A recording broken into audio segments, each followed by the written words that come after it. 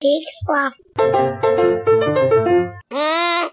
Mrs. Fleury Ayres, Jennifer Ayres, and then there was Mr. Nathaniel Anthony Ayres Sr. He was a big man. He had big hands.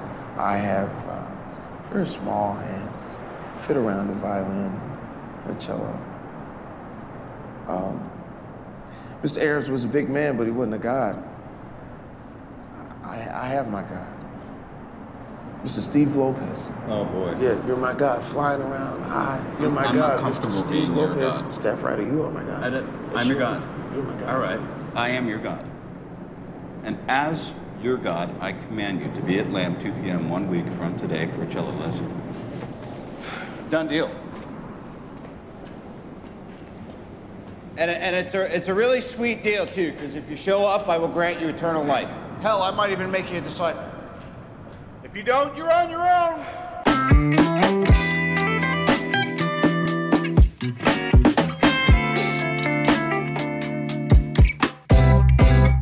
Hey, everybody. I'm Joel Murphy.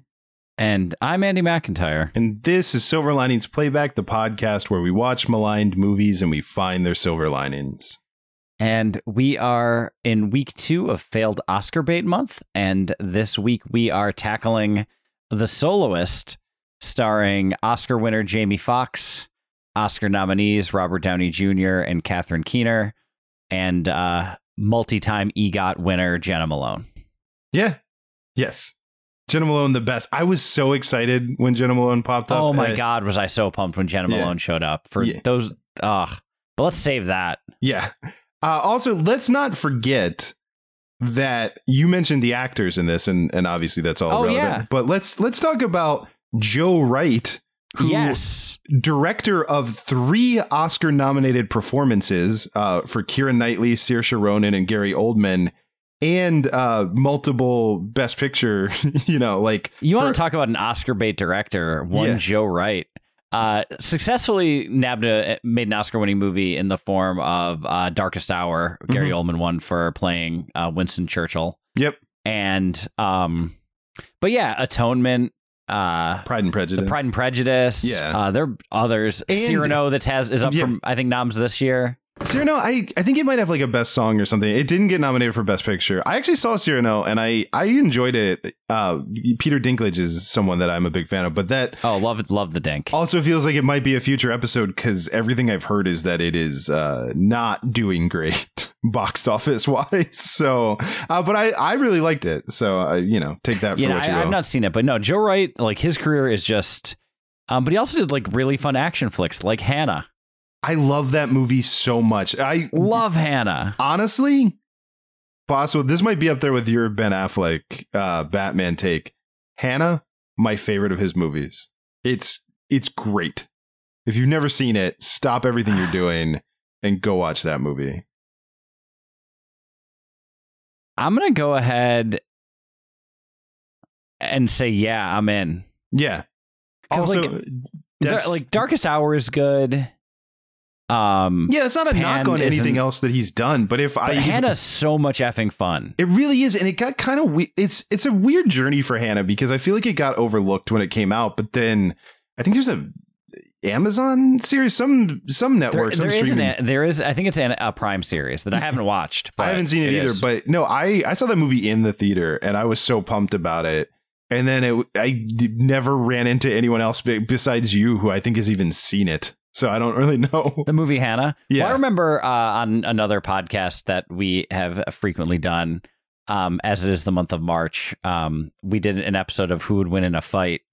Yes. Or a series of episodes, Who Would Win in a Fight, and we picked a bunch of action stars. And Hannah made quite a run, as I think, as a dark horse. Right. But I remember that I even had to fight to get Hannah on the ballot of that tournament because people didn't think she had enough. Not with me, you didn't. Well, not with you. Yeah. But I think other people didn't think she had enough name recognition.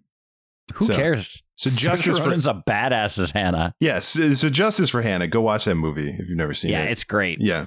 And save yourself the trouble for watching The Soloist. Yeah, don't watch The Soloist. You don't need to do that.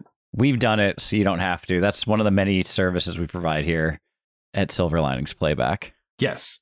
Feel free to send us cash for doing this for you. Just say, and you know what? It can be the $10 that you would have paid to rent this or whatever. Like we'll take that. Or go see it. Have seen it in the theater in 2009. Yeah, so that's another thing that we did this last week, and I like doing this month. As these, because I mean, this movie, let's say it too, like we kind of gave the pedigree we give the CVs of everyone involved, but man, is this movie trying to win Oscars. This is swinging for the fences, baby. Yeah, you've got the sort of Pursuit of Happiness-esque, guy who's living on the streets, who's super talented. You've got the white savior. You got the down on his luck thing. You got the white savior narrative, even though Stephen Lopez is not ethno-European. Well, I mean, he is in this movie, baby. Well, sure, he sure is. But yes. So you've got like all of those things. It's based on a true story. That's always big for the Oscars, too. Yeah. Disney's involved. Yeah, Disney's involved. So you kind of got all those things. But this came out in 2009. So let's talk about, because this got nothing.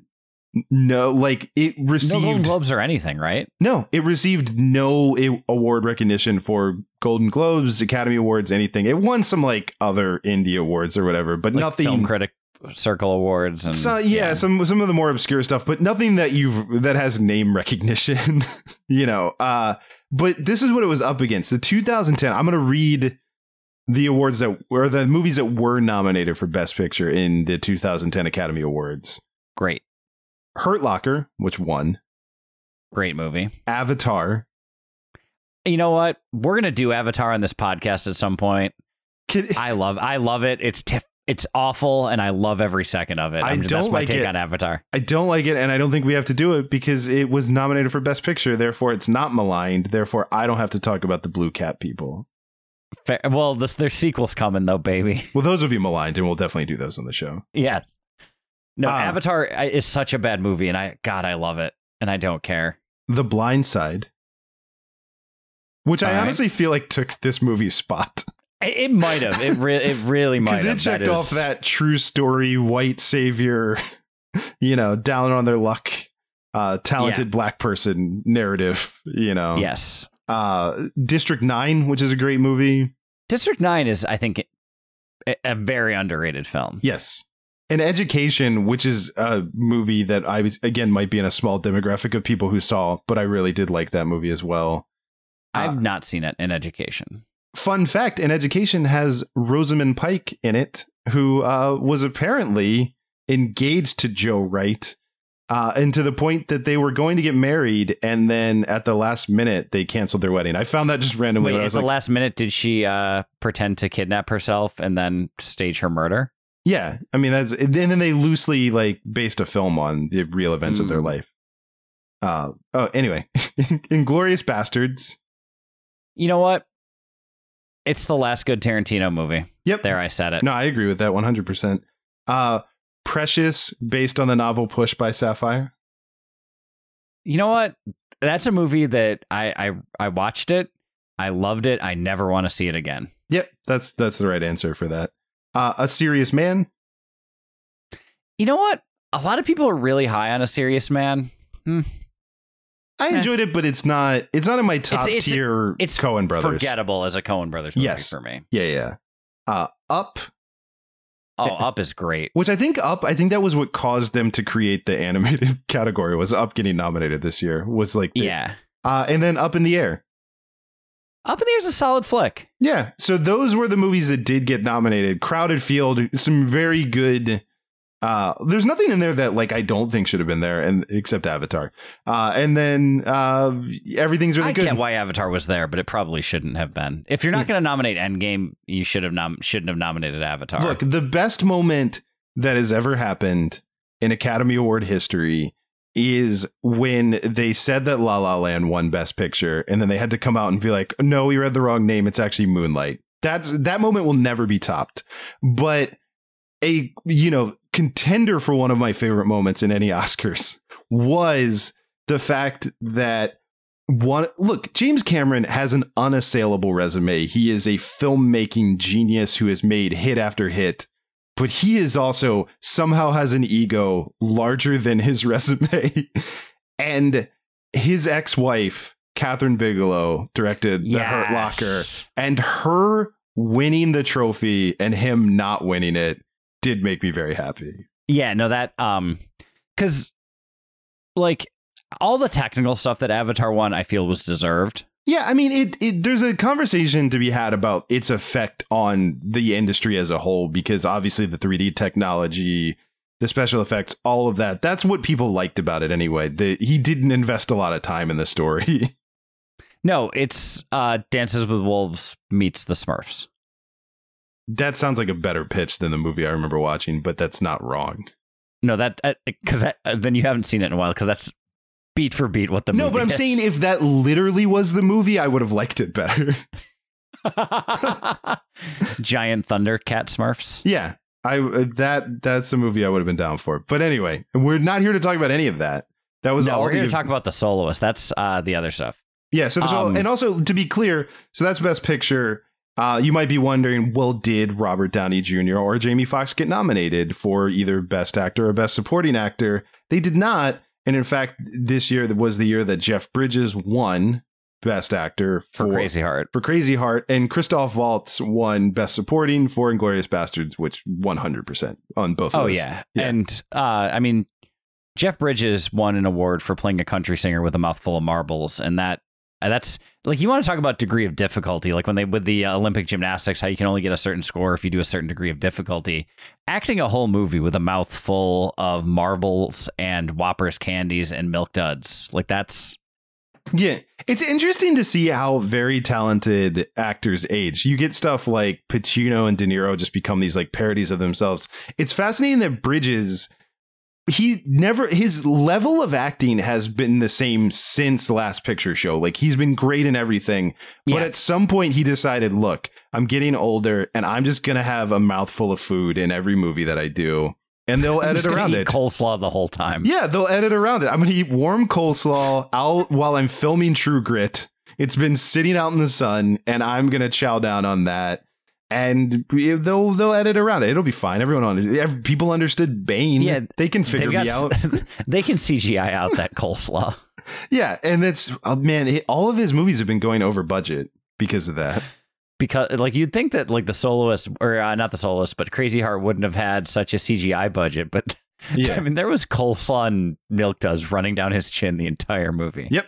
Yeah, sometimes luckily they had him chew tobacco for a lot of it. So yeah, they covered it up with like tobacco or dirt and stuff like that. But look, again, that's also not what we're here to talk about. But I will say Jeff Bridges was the villain in the first Iron Man movie, which starred Robert Downey Jr. And boom, we're back on topic. Oof, nailed it. Yeah. You know what? You almost put together that segue. In a cave with a box of scraps. I'm Tony Stark. Which, can we say something? Look, okay, I know I just got us back on topic, but don't care. Yeah, it doesn't matter. None of this matters. I just want to say this because I had this thought. Robert Downey Jr., God bless him, is trying to win an Academy Award by playing this part. That's very clear. There's even the speech with Catherine Keener where he like sums it all up speech, you know, where he's like talking about everything that would have been the clip had he been nominated. Clearly. Yes. Robert Downey Jr. should have been nominated for an Academy Award for playing Tony Stark in either, I mean, take your pick, but I would have gone Infinity War or Endgame. 100%. Those are true facts. It is the best acting work that he has ever done, and he should have been nominated for that. So I just want to say that. He's really good in Chaplin, where he did get nominated. Yeah. No, I'm not even saying that, but I'm saying the best work he's ever done in his life is playing Tony Stark. It is what he will be remembered for. Comic book movies should be nominated for Academy Awards more. He should have been nominated. And I know we're still way off topic, but I'm still really shocked that they didn't give Endgame the Return of the King treatment. That's the mistake that they made. And I think that will haunt them in the way that, you know, and again, I'm not like, but in the way that they've missed things like, I'm not comparing it to these movies, but I'm saying the way that Citizen Kane is just considered to be an all-time masterpiece and didn't win, the way that we talked about Tarantino, the way that Pulp Fiction was such a, like, it created a new genre, a new, like, indie boom. It didn't win. I think missing the way that Goodfellas wasn't Scorsese's Oscar win. Right. Just the way that they often miss the thing that's happening while it's happening I think not giving Endgame a Best Picture nod for the decade plus of cinematic universe world building and phenomenal storytelling that the MCU has maintained is a huge mistake that will be weird when people look back. Except the world's ending, so no one's going to look back. But if they did. But those other people, whatever comes next, looks back on this era. I'm just saying, when the alien civilization tries to make sense of us, they're going to be like, wait, so they made all these Marvel movies and they're this good, but they didn't win their awards? That doesn't make sense. You want to talk about Oscar bait just utterly missing is, I think, I might even be wrong on this, but I think Black Panther is the only MCU movie to win an Oscar for special effects. That might be true. It's also the only one to be nominated for Best Picture. And it's great. I love Black Panther. Don't get me wrong. Right. Yeah, there's not a knock on it. It's just the only one. And it's because I think it got multiple nominations because it was nominated for costumes. Like it actually got editing, a bunch of the technical stuff. But yeah, I think you might be right. It won for Best Score, Ludwig Göransson. Yeah. But yeah, you might be right about that. I don't know that offhand, but that sounds correct. Which is also bananas because those movies, like, the special effects are so good, they're unnoticeable at times. Right. They have fully realized like CGI characters and also just, I mean, that's the stuff that you can like they've stopped making Iron Man suits. It's just CGI. Right. And even Black Panther, like his suit is usually CGI. Like a lot of the suits are CGI. Like they do that with Spider-Man. Like a lot of times the people aren't wearing the thing. It's fully CGI, you know. But anyway. Let's talk about The Soloist. Let's talk about The Soloist. So, yeah, we're 15 minutes into this podcast. That's fine. This is, as we said, is based on a true story. I think we can summarize the actual story pretty quickly. There was a real guy named Steve Lopez who wrote for the LA Times. He, this is very relatable to me as a writer. He was up against a deadline, needed to throw together a column, was walking around downtown LA, past a Beethoven statue, heard this guy, Nathaniel Ayers, who is a homeless man, playing music. It was beautiful. He stopped to talk to him. Nathaniel Ayers mentions that he had gone to Juilliard. This is all very fascinating to him. He does some research, finds out the story is true, and writes about him. And then the movie is essentially about their friendship and what happens after that. And trying to get him back on his feet and all that stuff. Yeah, like sort of he publishes the column and then people are interested. And Nathaniel Ayers and Stephen Lopez like really takes an interest in trying to help him. And it's all of that. And it's based on, there was columns and then there was a book also called The Soloist. And then this movie is based on all that. Yeah. And they shot in the real like LA Times building for this in a, real locations. It's LA is actually playing LA in this. Yeah, and even a lot of the extras were unhoused people, so there was all of that. Yeah, I mean, I think they even shot at like the real lamp facilities. I think that's right. Yeah, LA. Yep. Yeah, this is white savior narrative, pappy crap.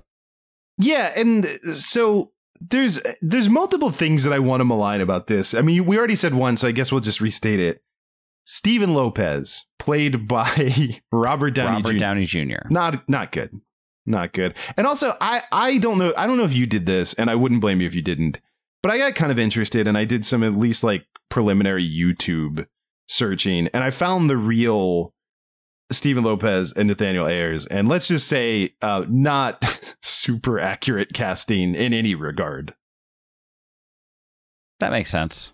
It's even kind of funny because the real Stephen Ayers, he's a much, I don't know, he's like he looks like a little bit of a fancier man, I think is fair to say. He's a columnist for a major newspaper, but that's fair. But he's, silver haired, has a goatee. Dresses very nice, does not look like particularly like Robert Downey Jr. So there's all of that stuff. There's also just what's weird is the actual story is, somewhat interesting. The thing that all this is based on, all the columns in the book. There's a lot in this movie that seem to be weird changes that they made for the movie because I think they thought they'd be more entertaining, but I don't think any of them were. And some of those examples would be an entire plot line about spreading urine all over his yard to keep, I don't even remember what animal it was away. It was raccoons. Yeah, so he was spreading urine to scare off raccoons, which is a weird thing they invented for the movie. But even bigger than that is the actual Steven Lopez is married with a child, and movie Steven Lopez is divorced and doesn't have a kid, and works with his fictional ex-wife at played the by paper. Catherine Keener. Played by Catherine Keener, but like Catherine Keener is playing a woman that is not actually his real, still married to wife. Right. Which it neither added to nor took away from the narrative of this movie. But that's what I'm saying is these feel like changes that they made, I think, because they thought they would be more entertaining. And in neither of those two cases are either of those things more entertaining. And then there was like, I was reading, there's a lot of like arbitrary changes they made, like in terms of there's a part where, you know, someone reads the column and they send a new cello for him to play. And they make it a sweet old lady, but it was just some like rich businessman in real life. You know, there's like a bunch of little stuff like that where they just thought, which all of it feels like, I mean, I don't know with the urine thing, but a lot of maybe the divorce and the sweet old lady, it feels like you're playing into these tropes and really trying to hammer as much melodrama into the story as possible. When, I mean, the story itself gained traction and sort of became a thing because it was so interesting to begin with.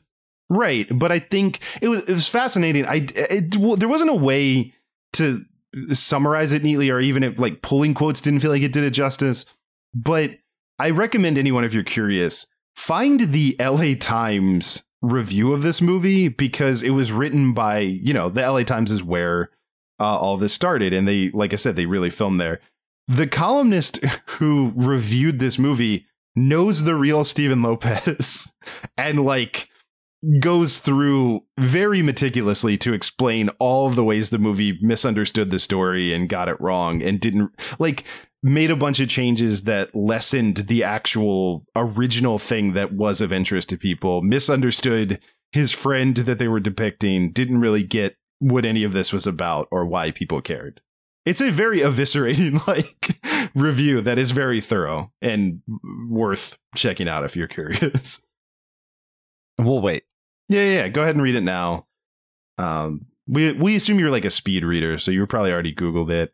And 3, 2, 1, we're back. So you see what I mean, right? Oh yeah, you get it. You get it. Okay. Also, want to note this: our dear friend Jonathan Davenport opened our eyes to the idea of a poop pass, and that's something that we were always looking for. Always looking for a poop pass. Big ups to Davenport. Which is where someone goes through a script and they add as many poop references and jokes and scenes as possible. As much scatological humor as they can. This is the first movie that we have watched since then that I think had a pee pass. Ooh, a pee-pee pass. Because, so we talked about the urine that he spreads around the yard, which he spills on himself. There's also another scene where Robert Downey Jr. is on the phone. He's trying to get the information about Juilliard, and he slips in his own urine. While he's trying to also collect a urine sample because the movie starts with him getting into a really bad cycling accident. Which is also made up, which did not happen in real life. Of course it is. Yeah. I knew that. Yeah, because it also, you can tell that it's made up because he gets in a cycling accident for the opening scene, and there is absolutely no follow up on that idea in the rest of the movie. Like, he heals, there's no long-term damage, like, or anything. He's just fine after that. Yeah.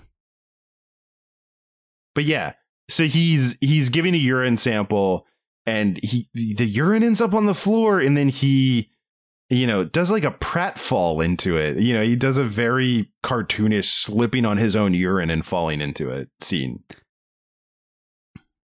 Yeah. Which I'm also go ahead. I was just gonna say, imagine someday that they make a movie about Silver Linings Playback, and we're going to watch it, and, you know, Ryan Gosling and Channing Tatum are cast as us, you know, obviously. And that goes without saying. And then we're watching the movie, and then all of a sudden Ryan Gosling's just like, whoa, my own urine.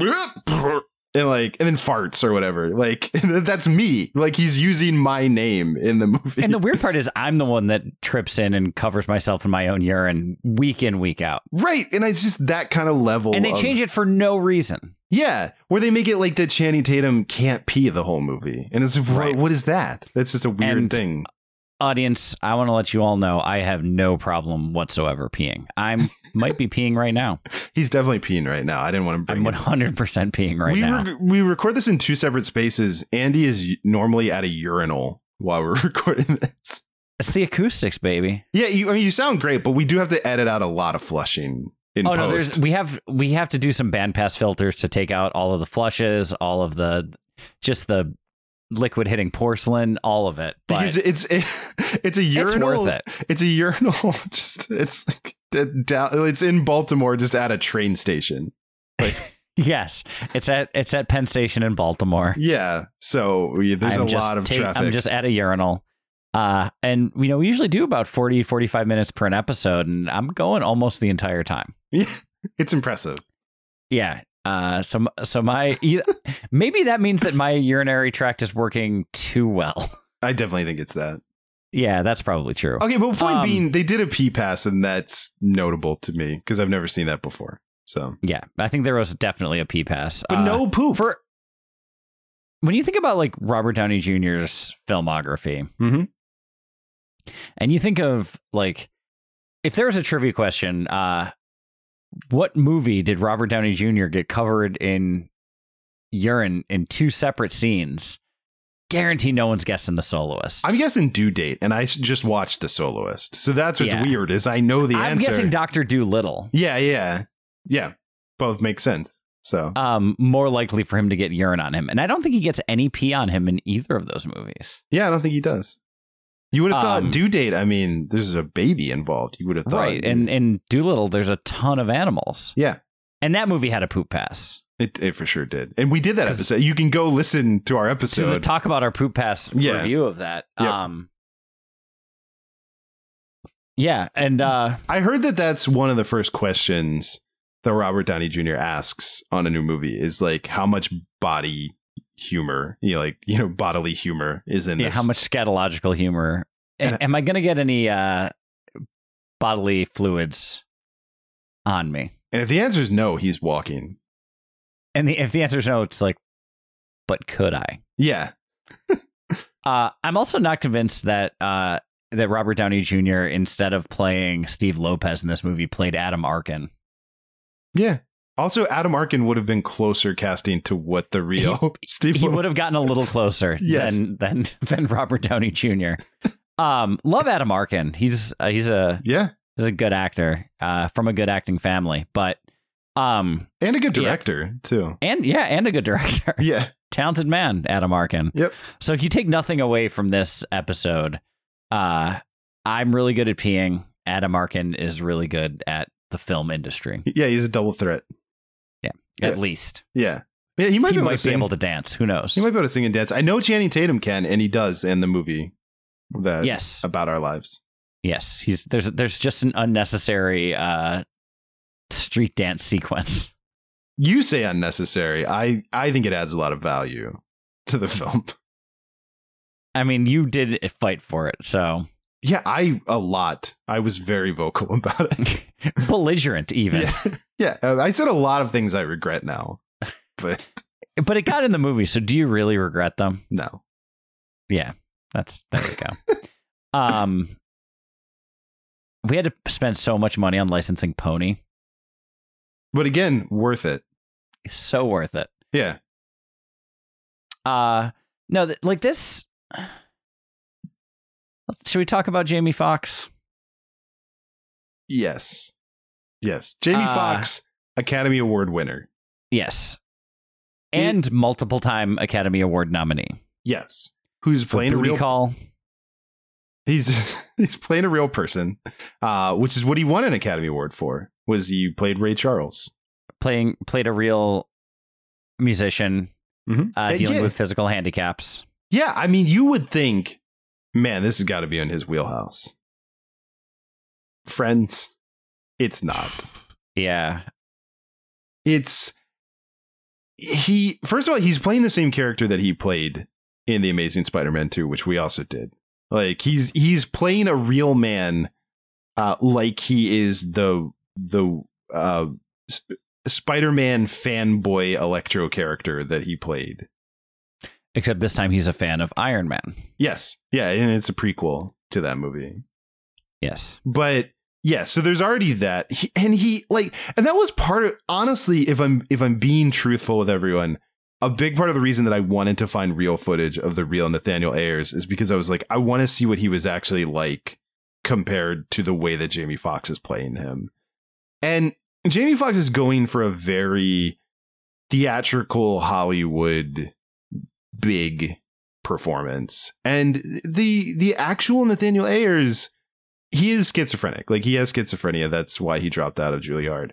But to listen to him talk, like, he has, like, the way that he speaks to people is in a normal cadence, calmly, but what he's saying might sound kind of, off to someone, like the content of it might be word salad or not make a lot of sense to you, but he talks to you like in a normal conversational way. But Jamie Foxx is playing, I don't know, big, weird, it's like Dustin Hoffman and Rain Man. Yeah, it's not Bartha and Geely bad, but it's Hoffman Rain Man-esque or which something. Did win an Academy Award for Best Actor. But also that was, I mean, we could talk about that too, but that's a different conversation. But also that was a person who is autistic, which is not, right. Which is not schizophrenia. Yeah. So yeah, the performance is weird. There's also, I didn't really understand why he has a lot of elaborate, silly costume changes. Where, like, again, this is a homeless man, but he's doing like WWE, and the WWE is fitting because he has a luchador mask in one of them. Like costume changes. One time he has like white face paint on and like a big like Uncle Sam hat, I think, in one point. And there are these like very, like flamboyant, bright, specific costumes, and they're different every time. He's dressing as various people in the Warriors. Yes. Yeah. But and every time you see him, he seems to have gotten rid of his previous outfit and has a new one. And he's always wearing a lot of clothing. In LA. Right. Yeah. So all of that was strange. The way he's playing it is again, if you see the real guy, he's not really capturing who the person was. He's playing something big and cartoonish that doesn't feel authentic. Alongside another Oscar winner, Octavia Spencer. Yeah. Yeah, I mean, those are my thoughts on it. I don't know if you... Yeah, there's something else might come up as we talk about some of the silver linings, but we did kind of hit on all the reasons that this movie swung and missed. Can I just say, I have one more small thing. Sure. So you're doing so you already kind of have a tricky thing because it's based on a true story and it's based on a true piece of reporting that someone did. So you have a frame story where we're going to follow Steve Lopez, and he's going to tell the story. To also have flashbacks in the movie felt very hat on a hat to me. Like, it felt like two different contrasting, unnecessary narrative devices. I didn't think we needed flashbacks and a frame story to tell the story of a person's life. Pick one or the other. Yeah, Like, either take Steve Lopez out of it and do flashbacks if you want, which I don't think would have been the right move, or just tell the story in present day as he discovers it. The flashbacks are very weird and out of place to me, so I do want to specifically mention them. Like, there's probably a way you could like cut to some of the flashbacks while he's telling the stories of the flashbacks, but that's not what it seems to be happening. No, it was like, yeah, they were just these flashbacks that were intercut into more like when Nathaniel Ayers is having schizophrenic episodes that he would recall some of these traumatic events from his past. Right, which would have been a way to tell the story, but isn't consistent enough to be the actual way that they frame the story. Right. So it's just, I just didn't like, on just a basic level, aside from all of the changes and everything else we talked about, I just didn't like the way that they decided to tell the story. The actual structure of the story unfolding just did not. Yes. Didn't seem like the right choices to me pretty much throughout, but specifically in the like flashbacks and stuff like that. It's just, I didn't like the choices in how the story unfolded. I would agree with all of that. Yep.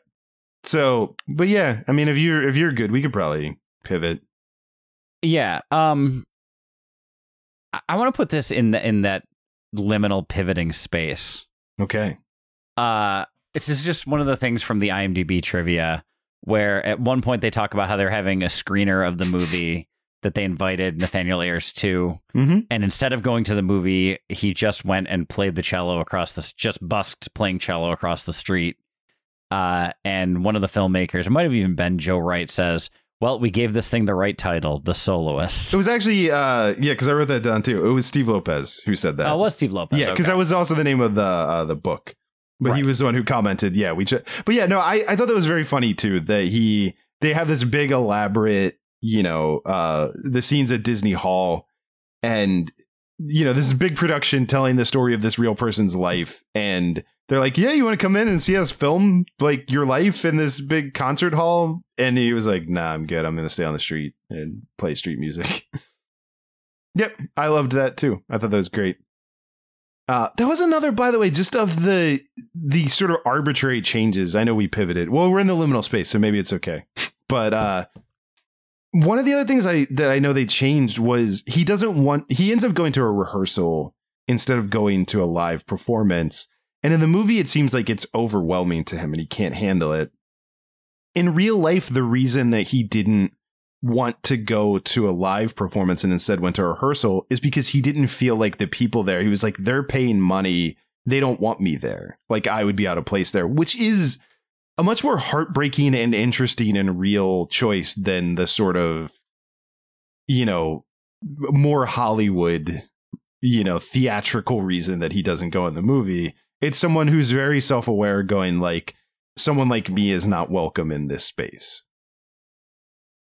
Which that could have led to some good scene work. Yeah, it would have been a better movie. But anyway, I loved that he stayed on the street and busked instead of checking out the filming. Yeah. Let's talk Jenna Malone. Oh, yeah. I mean, again, lit up to see her. She's in one scene, but she's great. She's phenomenal in that scene. She's phenomenal in that scene. She's playing a healthcare worker, a phlebotomist. Yeah, there you go. And she has I really liked her hair in this too. Yeah, I will forever defend Jenna Malone. She's one of my favorite actresses. Yeah, she doesn't get enough due or praise. The fact that we're not all talking about how good she was in the Hunger Games, I don't understand. Like those Hunger Game movies, we'll probably never do them on the pod because they're just mediocre enough to avoid. But man, does she crush it in the last three. Yep, she really does. Her and Jeffrey Wright are just putting clinics in those. Yeah, they're just they're showing everyone how it's done. Yeah. So she's great in Saved. Yep. No, she's great in everything because she's also Donnie Darko. That's her too, right? Yeah, she plays Donnie Darko. Girlfriend in Donnie Darko. Yeah. Yep. No, she's been consistently fantastic in everything that she's been in her entire career. And I'll say it again, Jenna Malone for Lois Lane. It'd be great. I'd be into it. I think she'd make a great Lois Lane. I'm not arguing. Yeah, I agree. Let's make that happen. I know you're not. I'm just saying that's my pitch. Hollywood, cast her as Lois Lane. Look, Affleck, I know you listened to last month when we did all your movies and you probably got hooked on the show and you're still listening now. So put us in contact with someone at DC. We got a Superman pitch. Yeah. Don't you worry. And the Superman pitch is that it's a Lois Lane movie and the Superman's barely in it. He's tangentially in it. Yeah, he just goes missing in the first 5 minutes. And then it's a hard-hitting reporter, Lois Lane, trying to track him down. And then it's All the President's Men, but with Lois Lane. Yeah. So better. Yeah. But also Nixon's in it. What's that? Nixon's in it, though. Oh, Nixon's in it. Yeah. And he's played by just the prosthetics from Watchmen. Yeah. No actor. Yeah. Yeah, because it's part of Lex Luthor's plan is he reanimates the corpse of Nixon to be president again. And nothing has been done to those prosthetics since they've been taking off that actor's face. It's just moldy, gross, discarded latex as Richard Nixon. Yeah. And it's going to be chilling. Yeah, it's Dan Hedaya is going to be wondering why he didn't take notes from this guy. You think the cast of the Batman couldn't sleep after filming their scenes? Just wait until the cast of Lois Lane, all the Lois's lanes. I don't know. We'll figure it out. What the movie's just called L. L. I like it. It's just L. Yeah. Yeah. It's gonna be great. And it's Jimmy Olsen will be played by Dave Franco. Yeah, we're big Dave Franco fans. Big Franco fans. Yeah. Just Dave. Let's get that clear. Just Dave. Just Dave and Alison Brie. But yeah, love Alison Brie. John Goodman for Perry White. Oh, yeah. Yeah. And he's, man, all the budget cuts, he's real angry all the time at his reporters. He's mad because newspapers, print media is dying.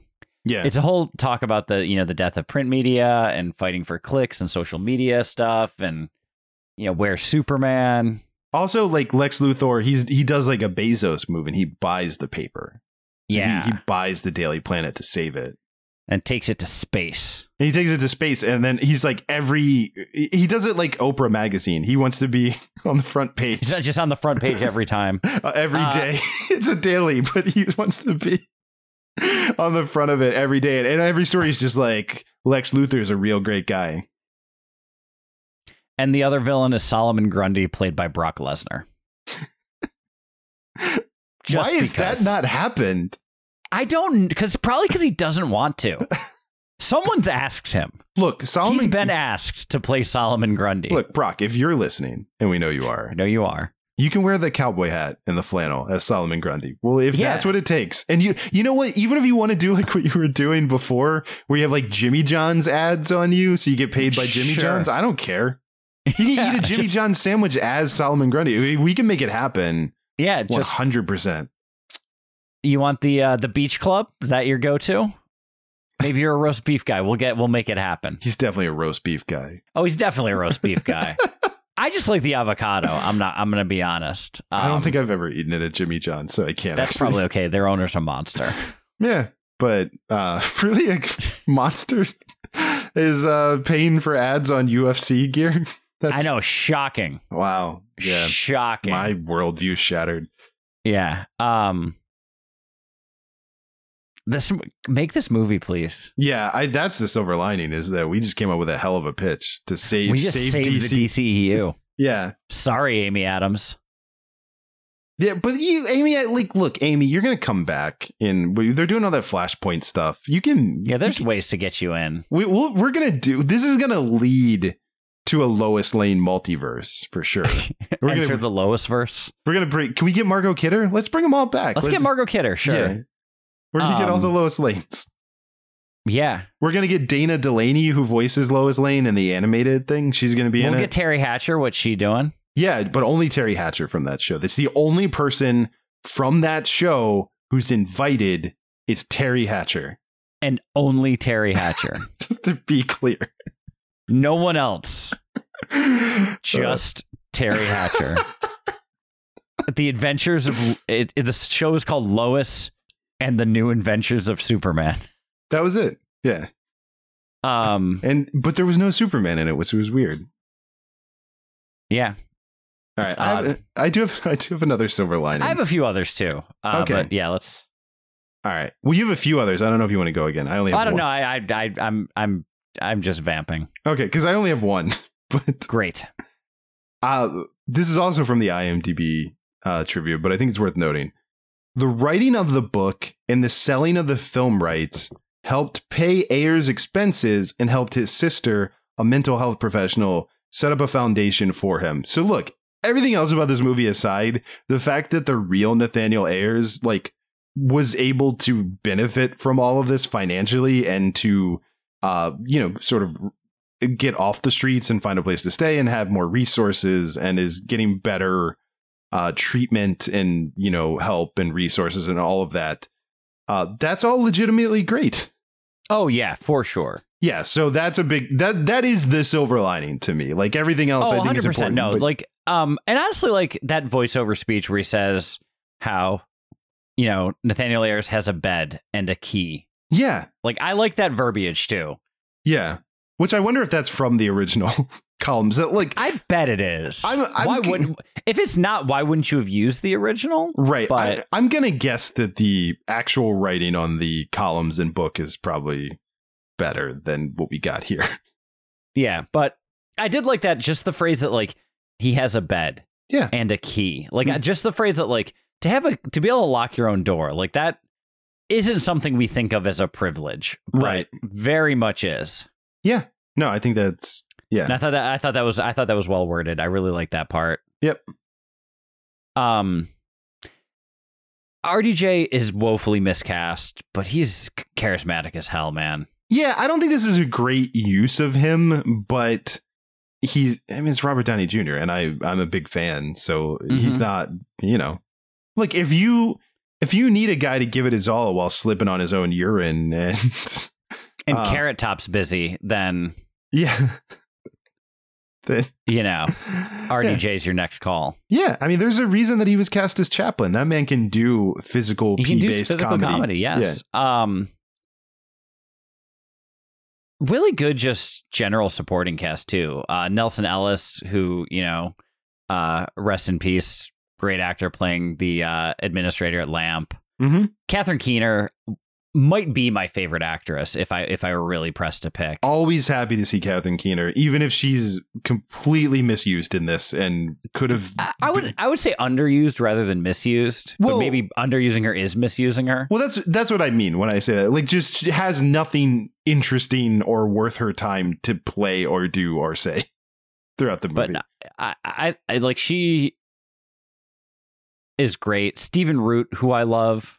Yeah, Stephen Root's great. That whole has the weird karaoke scene that's super fun. Yeah, and then there's that bit with his stapler where everyone keeps trying to take it, and then he keeps fighting them off, and then they eventually put him down in like an auxiliary closet, and they take his stapler, and he burns the place down, which I thought was a very unexpected ending. And then there's the part where, he somehow goes blind, and he offers to record Nathaniel Ayers and the other Soggy Bottom Boys. Mm-hmm.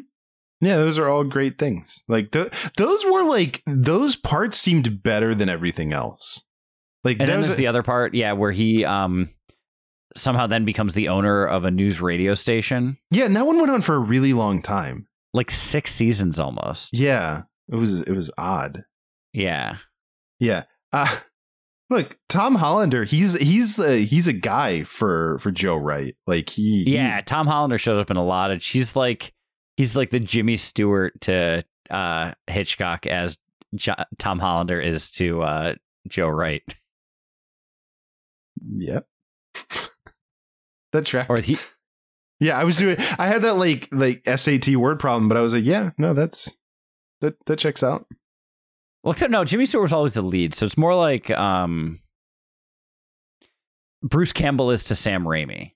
Well, but Bruce Campbell was the lead. But he also shows up as like, because like Tom Hollander plays the leads in a couple of Joe Wright flicks, but shows up as like secondary characters in a lot of other ones, in much the way that Bruce Campbell shows up in almost everything Sam Raimi does. Cannot wait to see what he does in Multiverse of Madness. Yeah, no, that's got to be great. You know what it is? I feel like it's like Del Toro and the way that he uses Richard Jenkins. Yeah, like Jenkins was in Shape of Water. He's in Nightmare Alley. Like, he's showing up in all this stuff. Love Richard Jenkins. Yeah. Let's get him on the pod. Like, let's have him on the pod. All right, man. I don't know. You got anything else? Do we? No, I think we did it. Okay. Well, I have something to play us out. So how about this? All right. As we said, like, really the cool thing about this is that there is a real Nathaniel Ayers, and I thought of no more appropriate way to go out than this is an actual clip of him playing music. That was posted on YouTube by his sister, and he's playing 2 instruments at the same time, and that's just cool. And he's very talented. So I thought he could play us out.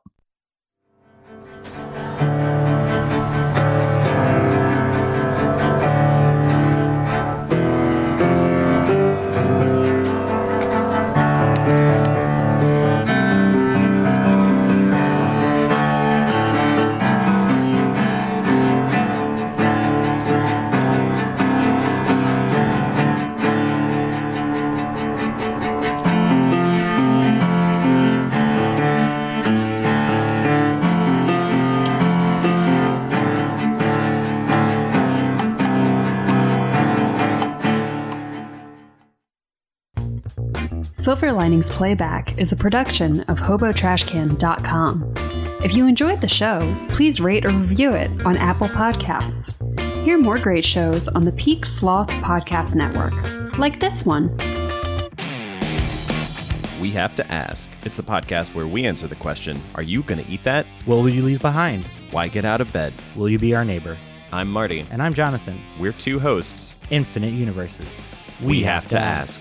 New interviews every Tuesday. Find us on iTunes or online at wehavetoask.com or with the other great podcasts on the Peak Sloth Network at peaksloth.com.